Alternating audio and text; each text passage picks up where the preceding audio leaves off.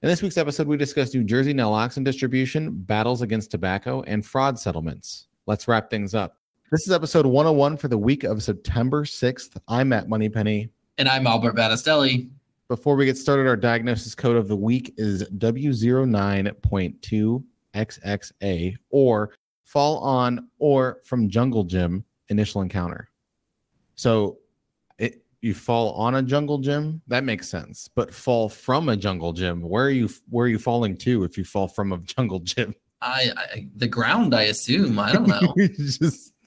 I'm gonna jump off the jungle gym onto this I don't know what that is. I honestly think fall on is more confusing because it feels like, what, did you jump out of an airplane and land on a jungle gym? Well, like if you fall out like of a tree and land on a jungle gym? I fell onto it. Is it the roof of the jungle gym? Is it the floor of the jungle gym? Right. Is it the wall of the jungle gym? I think fall on might be like, if you're climbing rope in gym class and then you fall from there. Mm-hmm. I get it. Oh, see, then I used on and from in the same sentence. So maybe I just made sense of this whole thing in that last sentence I just said. Albert, I don't know. I don't know. Wild times. Right. Jungle gyms, initial encounters, falls. And it falls. Who knows? Pure chaos. All right, let's get into the news. First up, we have administration expands naloxone distribution. The New Jersey Department of Health signed 2 standing orders to drastically expand access to naloxone, the life-saving medication used to reverse an opioid overdose. They also launched the New Jersey Overdose Data Dashboard, which displays information about naloxone administrations, substance use treatment admissions, viral hepatitis cases, opioid prescriptions, and drug-related hospital visits. Public health professionals, law enforcement, researchers, journalists, and other community members will be able to use the data to inform their opioid response strategies, conduct research, and apply for future grants. So this is an update that kind of comes into what we talked about a few episodes ago about naloxone, which is a drug that's supposed to help with opioids.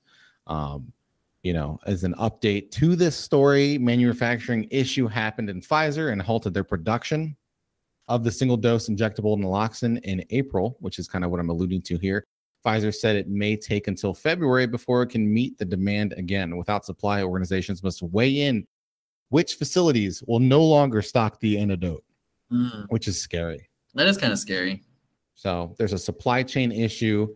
I didn't know that, other than the vaccine for COVID, I didn't know that there was like supply chain issues for any kind of prescription drug or any drug in general. But could you imagine if there was like a supply chain issue with something like insulin? No, exactly. Yeah. Something like a sort of a life-saving or life-preserving type of drug. Life-preserving. Right. Because life-saving is one thing. Right.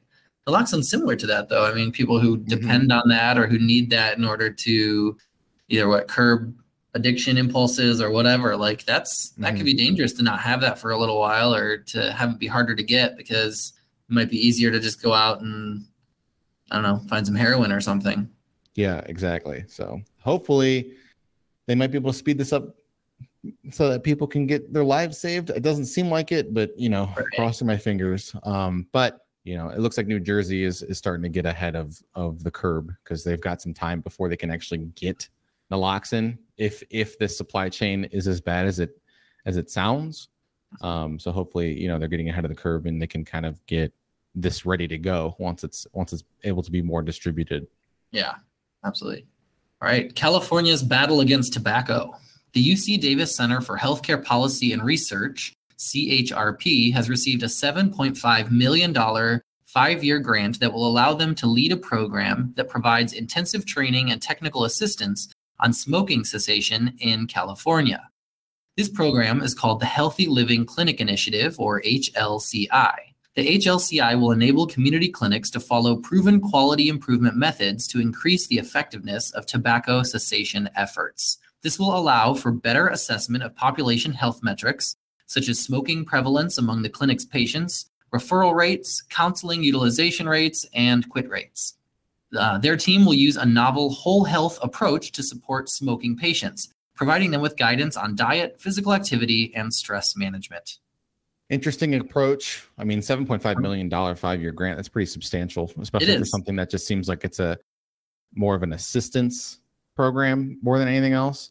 Right. So a lot of money to deal with this. So hopefully with the money, they can actually make something happen. Sometimes healthcare organizations will get grants and then find out that either it's not enough money or they don't have enough bandwidth to actually make it work. Right. It's interesting too, because they talk about like tobacco use. Is that specific in regards to like smoking cigarettes, or is this, I was thinking the same thing. Are they talking about like vaping or like Juul or any of those sort of? Yeah. I was thinking along the same lines. Hopefully it's about vaping, because I think Generation Z is like the first generation that is like really big smokers since like the baby boomers. So there's like a 2-generation gap in between baby boomers smoking and Gen Z smoking, and they smoke around the same amount.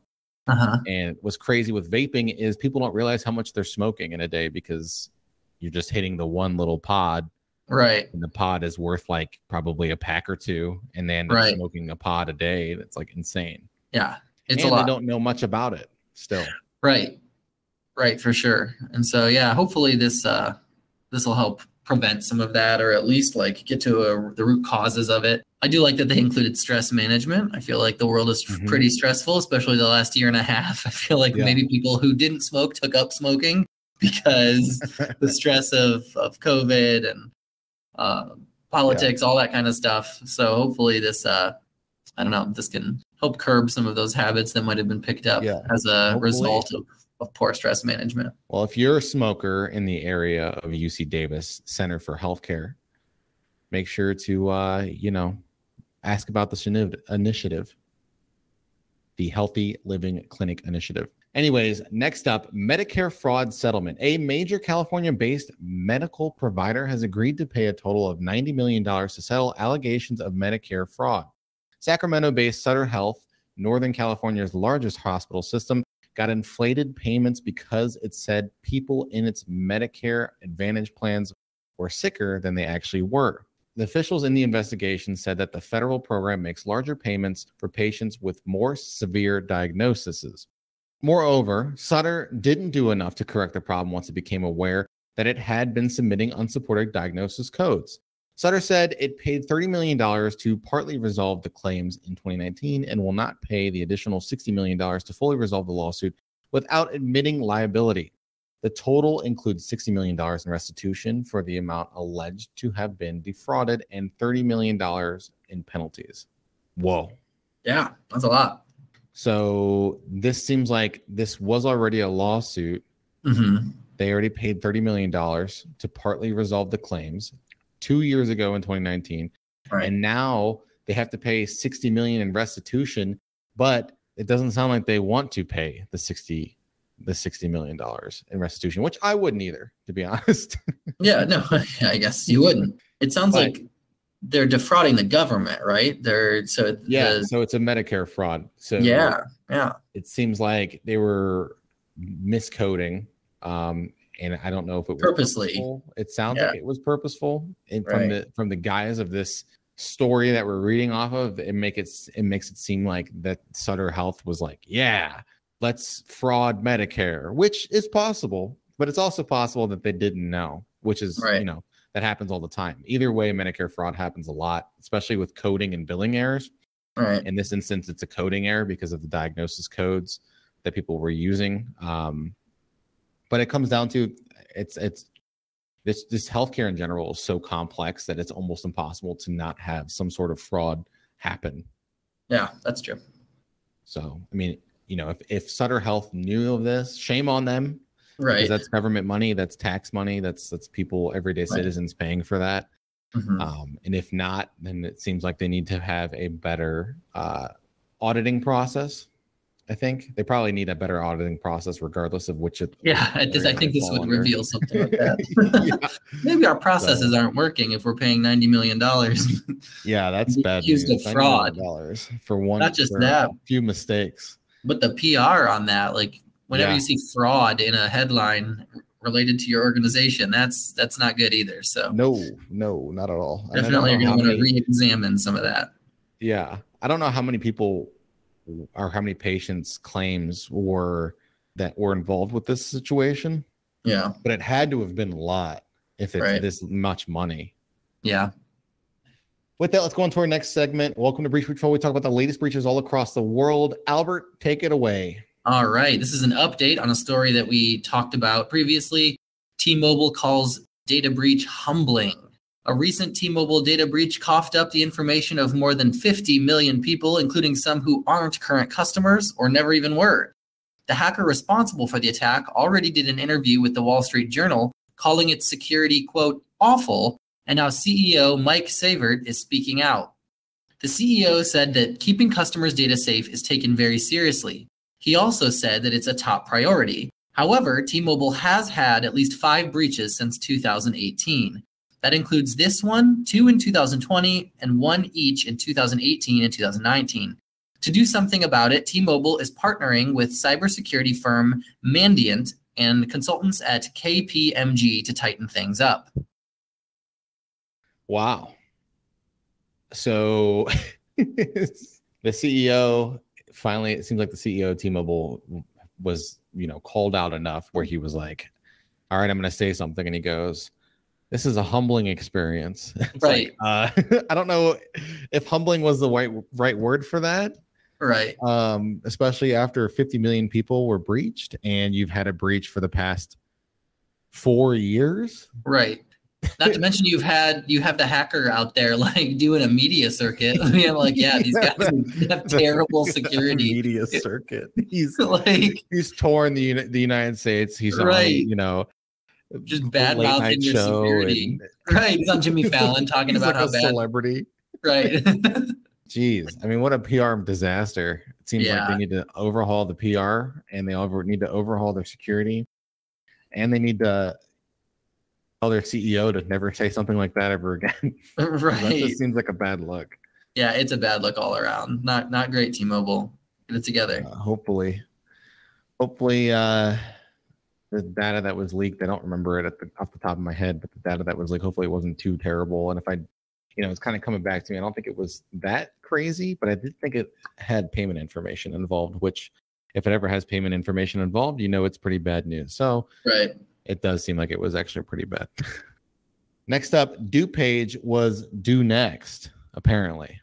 The DuPage Medical Group, also known as DMG, is notifying patients about a data breach on its security. DMG experienced an issue last month that caused a disruption to its network systems. Through an investigation, it was determined that the network outage was caused by unauthorized people who gained access to the DMG network. Officials found out later that certain files that contained patient information had been impacted by this incident. DMG is in the process of mailing letters to people whose information may have been involved. So DMG, they responded the right way in terms of they let officials know, they let the media know, and they're letting the people who were involved know. Hopefully they have the right addresses of these patients who are being involved. And if they don't, hopefully they can, notify them via their website or send them an email or something, because that could be a whole nother mess if they don't do it the right way.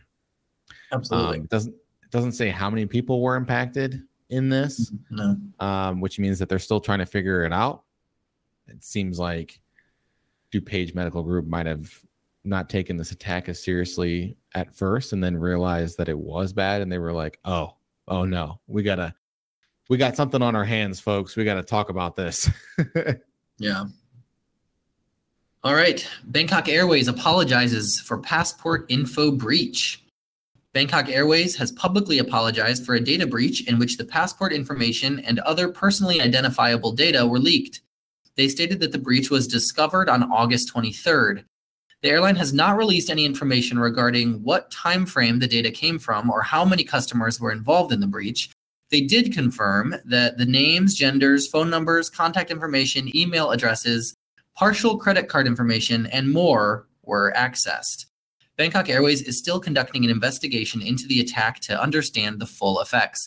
The airline also stated that it was working on strengthening its IT system and identifying potential victims.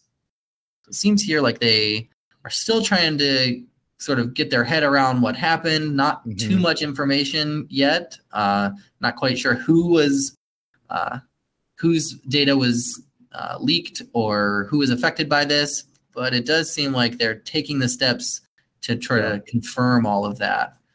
Yep. They're still in the midst, if you will, of trying to figure everything out. In the thick of the investigation. Into the thick of it. Can I sing that on here? Are we gonna get sued? Demonetized? Backyardigans or something? The Backyardigans are gonna come. I don't know how many people fly on Bangkok Airways. I didn't even know that Bangkok had an airways called Bangkok Airways. Yeah, same. I see how big they are. I don't know. 36 aircraft. Okay. Well, that's average fleet age is 11 years. So we're talking about older planes here. Employs 3,000 people. So that's good. That's nice. Yeah. So they are a pretty big airline. Hopefully it's not that many people that are breached. Right. Credit card information. This is like standard protocol here. Names, genders, phone numbers, contact information, addresses, the basics, credit card information, and more. So I don't know what the more is, but oh boy. Also partial credit card information. Hopefully Bangkok has something like PCI in place where the credit card information that's given out isn't that sensitive. Maybe it's only a few digits, but the thing everything's encrypted at the end or something. Yeah.